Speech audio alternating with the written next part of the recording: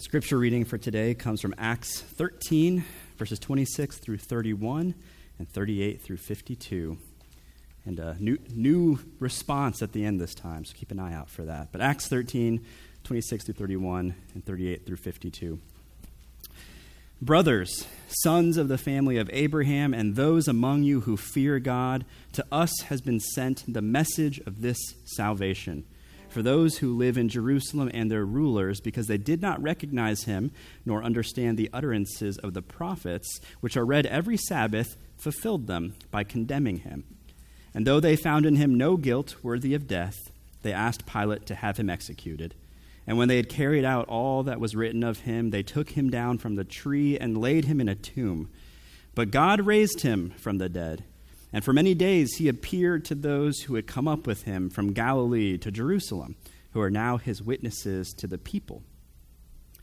Let it be known to you, therefore, brothers, that through this man forgiveness of sins is proclaimed to you, and by him everyone who believes is freed from everything from which you could not be freed by the law of Moses. Beware, therefore, lest what is said in the prophets should come about. Look, you scoffers, be astounded and perish, for I am doing a work in your days, a work that you will not believe, even if one tells it to you. As they went out, the people begged that these things might be told to them next Sabbath.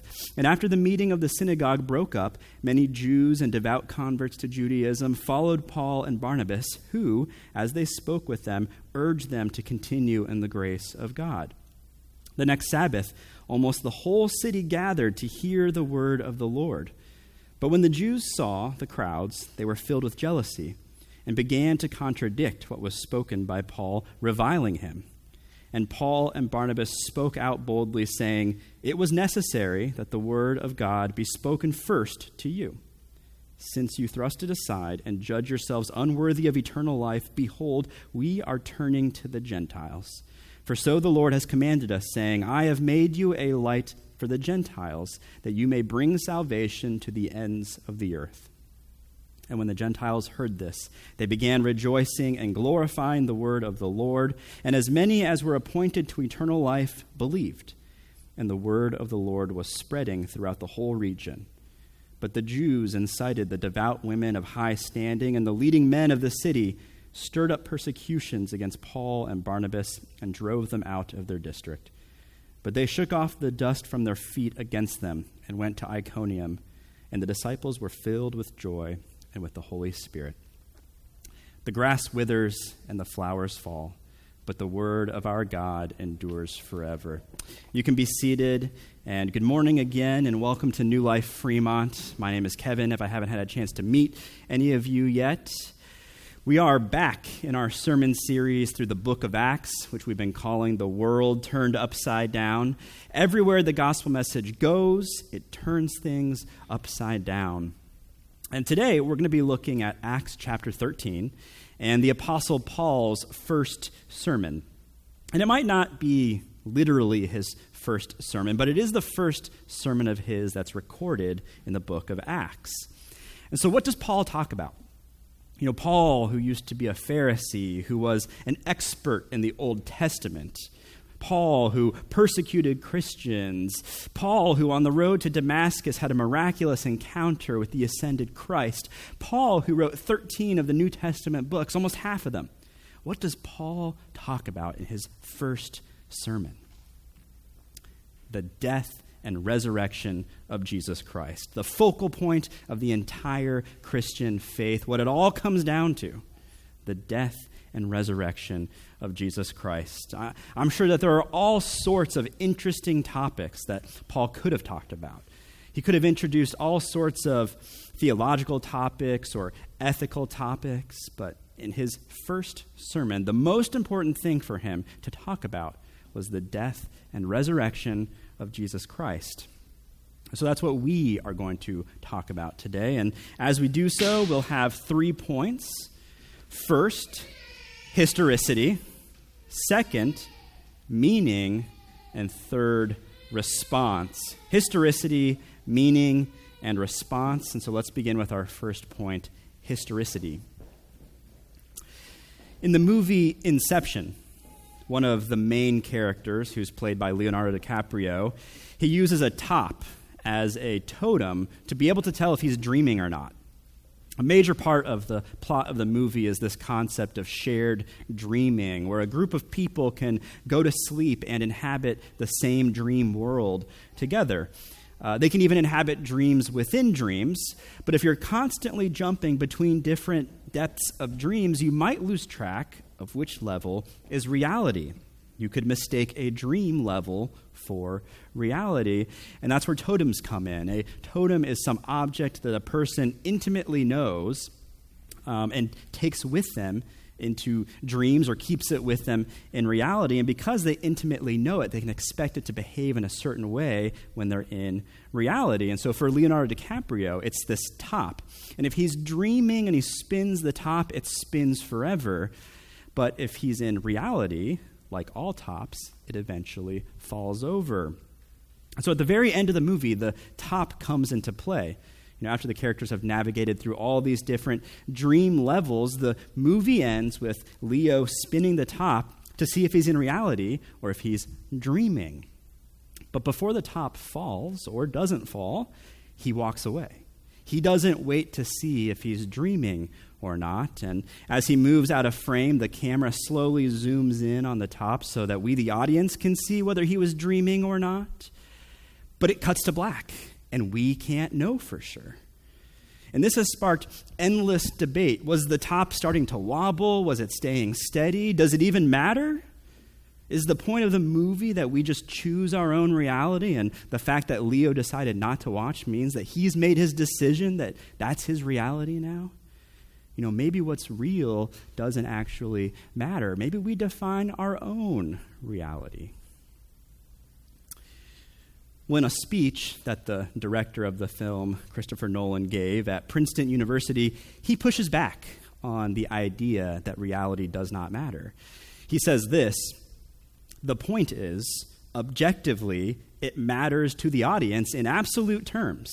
Even though what they're watching is a fiction, it's its own virtual reality, the question of whether that's a dream or whether it's real is the one I've been asked the most about from any of my films. It matters to people enormously, and that's the point. Reality matters. There have been a lot of statements made about Jesus and especially his resurrection that miss the mark, in my opinion. Statements that might seek to relativize it. That's great if Jesus and his resurrection matters to you, but it just doesn't matter to me. Or, the resurrection of Jesus Christ is true spiritually or metaphorically, but obviously it didn't literally happen. It teaches us important truths like self-sacrifice and hope, but it didn't really happen. In our passage, Paul is going to say the exact opposite. He's going to say the resurrection really happened. It's real and it matters. It's meaningful. It's meaningful because it's real. Now, Paul begins his sermon a little bit before our sermon text began in verse 16. If you've had a Bible, you could go back and take a look. And he spends 10 verses tracing through Israel's history. It's like he's beginning his sermon by saying, look, we have a shared history. We all agree that these things happened. God led our people out of Egypt. They wandered in the wilderness. They entered the promised land. God gave them judges. God gave them kings, including King David, from whose line God promised that he would send a Savior. But then Paul says something that not everyone listening might agree with, that the promised Savior has come. That Jesus was the Savior that God had promised to Israel. This is where our text comes in, verses 26 and 27. Brothers, son of the family of Abraham, and those among you who fear God, to us has been sent the message of this salvation. For those who live in Jerusalem and their rulers, because they did not recognize him, Jesus, nor understand the utterances of the prophets, which are read every Sabbath, fulfilled them by condemning him. Paul's like, our shared history and scriptures all said that salvation would come through someone like Jesus, and yet you didn't recognize him. You misunderstood the prophets, even though you read them every Sabbath. And ironically, you actually fulfilled our scriptures by not recognizing Jesus and condemning him to death. He goes on in verses 28 and 29. And though they found in him no guilt worthy of death, they asked Pilate to have him executed. And when they had carried out all that was written of him, they took him down from the tree and laid him in a tomb. He references Pontius Pilate, the Roman official who gave the order for Christ to be crucified, a historical figure, a real person who they all know, who was probably still alive, but had certainly been living during their lifetime. Because again, the death of Christ was historical. It's an easily falsifiable event. Either Pontius Pilate gave the order to kill him or he didn't, but you wouldn't dare say he did it if he didn't. But everyone knew at that time that he did. Pilate gave the order, and Jesus was crucified and buried in a tomb. Everybody was probably on the same page about that. Yes, the man Jesus was truly crucified under Pontius Pilate and buried in a tomb. But then Paul takes it one step further and says something that is at the core of the Christian faith, at the core of the gospel message, something that everyone has to accept or reject. Verses 30 through 31. But God raised him from the dead. But God raised him from the dead. And for many days he appeared to those who had come up with him from Galilee to Jerusalem, who are now his witnesses to the people. But God raised Jesus from the dead, and there are many witnesses. Jesus was killed, dead, buried in a tomb, all under Pontius Pilate, witnessed by many, but he didn't stay dead. God raised him from the dead, and many witnesses saw it. It really happened. The crucifixion and resurrection of Jesus are historical events. They happened in history. They're facts. It's a reality, and it matters. That's what Paul's first sermon rests upon. The death and resurrection of Jesus is a historical reality. It's not a metaphor. It's not spiritual only. Actual physical death and actual physical resurrection. And that changes everything. Because if it's true, then all other things kind of fall into place for believer and unbeliever alike. Because look, there are things about Christianity that can be hard to swallow or accept for, maybe for the unbeliever that keeps you away from the faith, or for the believer, something that makes it hard to live out your faith. There are things about Christianity that are hard to swallow or accept, but the resurrection as a historical reality puts those things into perspective, right? You might think to yourself, I don't really want to become a Christian because of what it teaches about sex. Bible teaches sex is for marriage is for a man and a woman. You might think, I can't accept that, and therefore I can't accept Christianity. But that's not the way to think about it. The real question is, can you accept that Jesus rose from the dead? If he didn't rise from the dead, then who cares what Christianity says about anything? It's irrelevant. It doesn't matter. But if Jesus rose from the dead, then he is God and King. And I had better conform my ideas about sex or anything else with his. Or take some secondary issue in Christian theology, like how exactly did God create? Was it 6 literal 24-hour days? Were the days really more like long ages?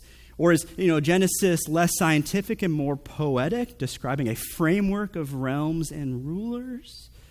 Faithful Christians have disagreed on some of these questions, and they can do so yet remain in fellowship because they agree on what is ultimately most important. Jesus really resurrected.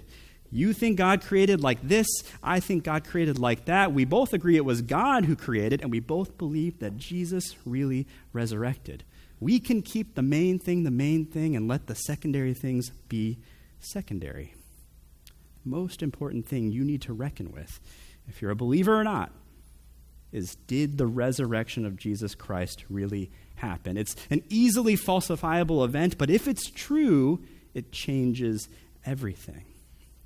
So Paul uses his first sermon to say that it's true. It really happened. It's historical. There were witnesses. It's easily falsifiable. Now, let's say you do believe the death and resurrection of Jesus Christ happened. You believe it's a historical event. It's true. What does it mean? What does the fact that Jesus rose from the dead mean? And that takes us to our second point, meaning. The comedian Nate Bargatze has a bit where he talks about the movie The Sixth Sense. And fair warning, I'm going to ruin it again. So if you need to step out or plug your ears or whatever, do what you need to do. But Nate Bargatze makes fun of all of us for believing that Bruce Willis was alive when we watched the movie The Sixth Sense for the first time. And this is what he says. Think about when you watched it for the first time. None of us knew that he was dead. That was the biggest surprise in our lives. We just thought his wife wasn't talking to him for like a year. That made more sense to us than him possibly being dead. And someone asks, well, did they show him dying? Yes, a guy shoots him with a gun in the very first scene of the movie. But no, we all thought this was a movie about a wife giving her husband the silent treatment. And it's true. The movie really does start with a scene of Bruce Willis being shot. Objectively, that's what happened. But when you're watching it for the first time, you don't know what that scene means. You know he was shot, but you don't know what it means. What significance is that to the movie? It seems initially to just mean that he suffered some sort of trauma. Until, of course, later on you learn what it means is that he's actually dead. He died when he was shot. That's what the scene meant. In our passage, Paul explains two things. That the resurrection happened, it's an objective reality, but it's not enough just to know what happened. You need to know what it means. And so Paul continues to explain the meaning of the resurrection. What's the point? What is its significance? And I'm not sure that the full significance can be contained within a single sermon for Paul or for me, but Paul hits some of the major points of the resurrection's meaning. What's its significance? Why does it matter? And so first, in verse 38, Paul says, "Let it be known to you, therefore, brothers, that through this man forgiveness of sins is proclaimed to you." What does the resurrection mean? It means forgiveness of sins.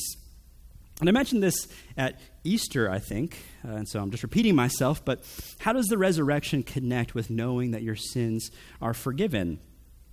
Well, imagine a glass being filled up with water. How do you know when it's full?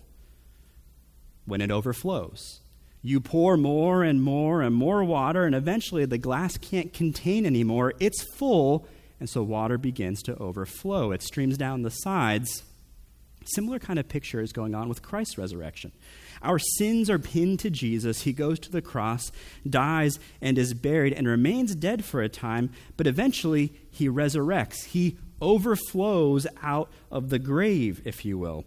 And that's a sign to us that the penalty for our sins has been paid in full. It's been fulfilled. There's no more of God's wrath left to be satisfied. It's been fulfilled in Christ, and he has resurrected to assure us. His resurrection is a sign that assures us our sins are forgiven. And so you can be assured that if you are in Christ, if you've repented of your sin and placed your faith in him, that your sins have been forgiven. You can be assured of your forgiveness. And I can't overstate how crucial this is for your Christian life. It's why each and every week a part of our liturgy involves hearing the law of God, confessing our sin, and being assured of God's grace, being assured that you are forgiven. Because when we wonder if someone is mad at us, our fellowship suffers with that person, right? I mean, in today's digital age, which totally enables passivity, just wondering whether someone is mad at you might be the end of that relationship. You can just find new people to have relationships with. Or, if you're a little less dramatic, at the very least, when you worry someone is mad at you, you're likely to be tentative around them. Keep them at arm's length. You're a little bit nervous to initiate. You might beat around the bush. You might wait for them to seek you out. If those are the sort of things that happen in our human relationships when we lack confidence in our relationship, how much more so in our relationship with God? But God doesn't want you to live like that. He calls you to worship. He assures you of his grace. He wants you to see Christ resurrected and know that your sins are forgiven. You do have fellowship with God. He's not mad at you. Your sins have been forgiven. He's welcomed you in with open arms into intimate fellowship with him. The resurrection means that your sins have been forgiven. That's the first thing that the resurrection means. Your sins have been forgiven. Second thing that the resurrection means is freedom.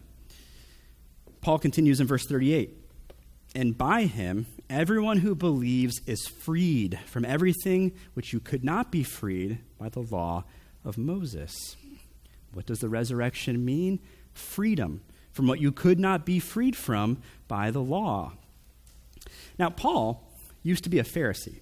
He knew exactly what it was like to try to find freedom through the law of Moses. He says in Philippians 3, verses 4 through 6, if anyone else thinks he has reason for confidence in the flesh, I have more. Circumcised on the 8th day, of the people of Israel, of the tribe of Benjamin, a Hebrew of Hebrews, as to the law, a Pharisee, as to zeal, a persecutor of the church, as to righteousness under the law, blameless.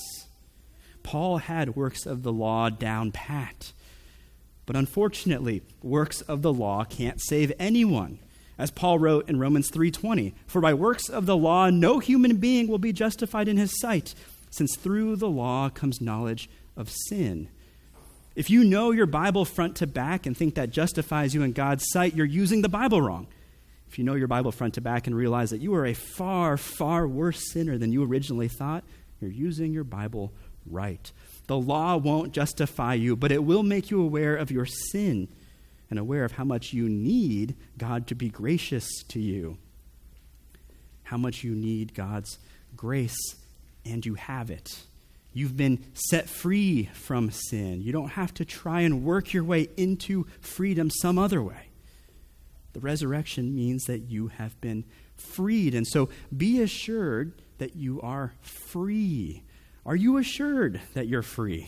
How can you know if you experience assurance of your freedom?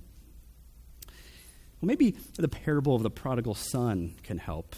Do you know the story? It's from Luke chapter 15. A man has two sons, and the younger son, the so-called prodigal, he asks for his share of the inheritance early. Basically, he says, I don't want you, Dad, but I do want your stuff. And surprisingly, the father gives it to him. And what does the younger son do? He wastes it with reckless living and prostitutes.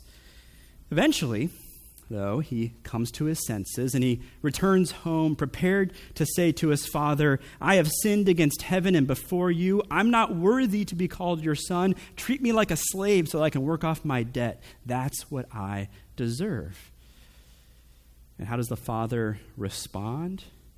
He runs to his son, embraces him, kisses him, has his servants put his best robe on him, puts a ring on his hand, shoes on his feet. They bring out the fattened calf and kill it, and they have a feast. Now, have you ever thought about what you would do if you were that younger son, that younger brother, and the father did all that for you? I mean, I might be like, no. I'm not worthy. I've been such a disgrace. I can't accept this robe. I can't accept this ring. Don't throw me a party. I don't want any of it. I can't accept it. I messed up so badly.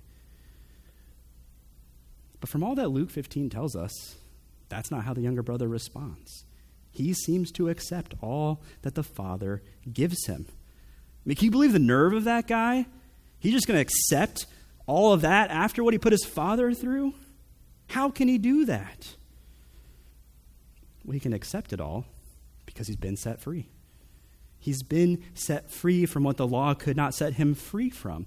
And instead, he's embraced the Father's grace. Of course he isn't worthy. Of course he's been a disgrace. Of course he doesn't deserve to be treated so lavishly by the Father, but that's the point. To even reason using words like worthy or deserve or owe is to miss the point. That means you're not free from the law if you're thinking through worthiness and what you deserve. Do you understand? When you're free from the law, you don't let concepts like what you deserve or what you're owed or what you're worthy of factor into how God treats you or anyone. It's just grace and nothing else. But on the other hand, if you do find yourself often thinking about what's deserved or owed or what one is worthy of, you're much more like the older brother in the story. And the older brother is not free at all, right? The older brother probably thought that if he had done the things his younger brother did, there's no way he showed his face again, let alone accept all that the father was giving him, because the older brother wasn't free from the law. It was still the overarching paradigm that he viewed his relationship with the father by, which is why he is so upset with the father and refused to go into the younger brother's party. He could not accept that his father received the younger brother by grace alone. And so the older brother wasn't free from the law. Some of us are probably like the older brother. We're probably more like the older brother than the younger brother. Maybe your natural tendency is to think through what one is worthy of or what one deserves or is owed. And that's the reasoning of someone who's not free. And a theme throughout Scripture is that it's much more dangerous to be like the older brother than the younger brother. Jesus was crucified for your sin just as much as anyone else's. Your obedience, your service, they can't be why you think God owes you this or should treat you that way. Only grace can be the reason. Grace for you and grace for all who believe, even younger brothers and especially for older brothers. Jesus was crucified for your sin, and he resurrected so that you would know that you're free from the law. You don't need to use it to reason out how you or anyone stands before God. Christ resurrected. It's only grace. Grace for older brothers, grace for younger brothers, grace offered to all. The only question then is, how will you respond to this grace? And that takes us to our final point, response. My wife makes some of the best guacamole I have ever had, maybe the best. And if you're ever making homemade guacamole, one of the most important ingredients is cilantro. It has this slight tart, almost lemon-lime taste to it, and it's perfect in guacamole or any other Mexican or Latin American dish. But did you know that for some people, roughly 25% by some estimates, it doesn't have a tart lemon-lime taste? For about a quarter of people, cilantro tastes like soap. It tastes like dish soap to them, which obviously will lead to radically different responses to foods with cilantro in them. For most people, when they have my wife's guacamole, they turn into gluttons. But for others, for those who cilantro tastes like dish soap, they start looking for a trash can to spit it out in. Same herb, same cilantro, radically different responses. In our passage, Paul warns his listeners to be very careful about how they respond to the resurrection of Jesus Christ, because there will be radically different responses. Paul says in verses 40 through 41, "Beware, therefore, lest what is said in the prophets should come about. Look, you scoffers, be astounded and perish, for I am doing a work in your days, a work that you will not believe, even if one tells it to you." And he's quoting Habakkuk 1:5. And Paul is saying, don't be like the scoffers who were told what was going to happen, judgment, but did not believe. Be careful how you respond to what I'm telling you right now. And over the rest of the passage, we actually see some of the different responses. But before I get into them, let me just say what I've said before. The resurrection of Jesus Christ is either the most important thing in the world, or it's not important at all. It can't be moderately important. Either you accept it and everything in your life centers on it, or you reject it and it makes no difference, right? It makes no sense for the resurrection to turn Christianity into a hobby for you. Or it makes no sense for the resurrection to make Christianity something you do when you have time.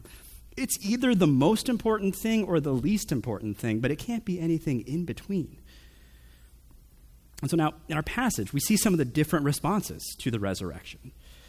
Verses 42 through 44. "As they went out, the people begged that these things might be told to them the next Sabbath. And after the meeting of the synagogue broke up, many Jews and devout converts to Judaism followed Paul and Barnabas, who, as they spoke with them, urged them to continue in the grace of God. And the next Sabbath, almost the whole city gathered to hear the word of the Lord. And so this first group, made up of Jews, wanted to hear more. They wanted to keep hearing about the resurrection repeatedly. Let's get together again next Sabbath. We'll bring everyone in the city with us to hear about the resurrection. And it wasn't just Jews responding positively, Gentiles too. Verses 48 and 49. And when the Gentiles heard this, they began rejoicing and glorifying the word of the Lord. And as many as were appointed to eternal life believed. And the word of the Lord was spreading throughout the whole region. You know, these Gentiles don't even share the same history as Paul and Barnabas and the Jews, but upon hearing that there's a God in Israel who forgives sins through the resurrection of Jesus Christ, they start believing too. They find eternal life. And the word of the Lord spreads throughout the region. You know, Jews and Gentiles responding overwhelmingly positively to the resurrection of Jesus. It becomes the most important thing in their life. But not all the responses were positive. Verse 45. But when the Jews, which that just refers to the Jewish religious leaders in this instance, not all Jews in general. But when the Jews, the religious leaders, saw the crowds, they were filled with jealousy and began to contradict what was spoken by Paul, reviling him. Skip down to verse 50. But the Jews incited the devout women of high standing and the leading men of the city, stirred up persecution against Paul and Barnabas, and drove them out of their district. And so while some were responding positively, there was also a strong negative reaction. Religious leaders were filled with jealousy. They contradicted Paul. They even reviled him. They incited influential people to stir up persecution against Paul and Barnabas, and they drove them out of town. You know, the resurrection of Jesus was a threat to their way of life, a threat to the power structures that they benefited from, an existential threat even. And so they lashed out and persecuted those who were sharing the message. That was their response to the resurrection. And so what did Paul and Barnabas do? Verses 51 and 52, they shook off the dust from their feet against them and went to Iconium. And the disciples were filled with joy and with the Holy Spirit. They shook off the dust of their feet, which was also something that Jesus had told his disciples to do in Luke chapter 9. And the sense is that they are leaving no trace that they were ever in that town. The message being sent is that all responsibility now for the persecutors' actions will rest on the persecutors, which is the case for all who finally and ultimately reject the resurrection. All responsibility at the end of the age will rest on them. At the end of the age, either Jesus takes responsibility for your actions by taking them to the cross, or you take responsibility for your actions. A fate that we should all shudder to imagine. The word of the Lord is that Jesus Christ died and resurrected for the forgiveness of sins and to set you free. And so how will you respond? And let me be clear. My question is not how should one respond? How ought one respond to this? I'm asking you, how will you respond? You know, maybe you don't believe that Jesus resurrected. You know, have you done the work to back up that conclusion? How can you know that? And your reason can't be because dead people don't rise from the dead. That's tautological reasoning. That's the question right now. And so how do you know? How do you explain everything that happened in the years and decades and centuries and millennium that followed? If not the resurrection of Jesus, something else, probably even crazier, would have to be true for the gospel and Christianity to spread to where it is today. You know, the simplest explanation is that, as hard as it may be to believe, the resurrection really happened. And don't you want it to be true that it happened? Don't you want resurrection to be possible? The gospel of Jesus Christ says that it is. Or maybe you do believe that Jesus resurrected. Is that the most important thing about you? Is that what your life centers on? Is that what you live and die by? Are you, like the people in our passage, begging to hear more about Jesus and the resurrection, the next Sabbath and the next Sabbath and the next? Are you bringing the whole city to hear about it? Is it the most important thing to you? Or if it turned out not to be true, would your life roughly remain the same, practically or emotionally? How important to you is it that Jesus resurrected? Do you live and die by it? Have you searched the depths of the meaning of the resurrection for you? We got only into a little bit of it today, but you can meditate on the meaning of the resurrection forever. It's the forgiveness of your sins you haven't even committed yet. It's your freedom from the law, even as you struggle with re-enslaving yourself to it. It's self-sacrifice for your sake. It's the penalty for your sin being paid in full. It's justification. It's love. It's union with Christ. It's prophecies fulfilled. It's a fallen creation restored. It's sicknesses healed. It's broken relationships healed. It's new life. It's good news. It's the hope of moving from death to life in this life and the next. It's death, the final enemy defeated. Death is swallowed up in victory. Oh, death, where is your victory? Oh, death, where is your sting? The resurrection happened. The depths of its meaning are infinite. The only question then is, how will you respond? Let's pray. Father in heaven, Lord, we praise you and thank you that you are a God who raises the dead.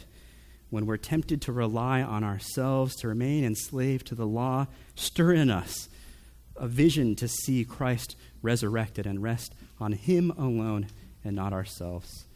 Father, we admit that often the resurrection's importance in our life is inconsistent.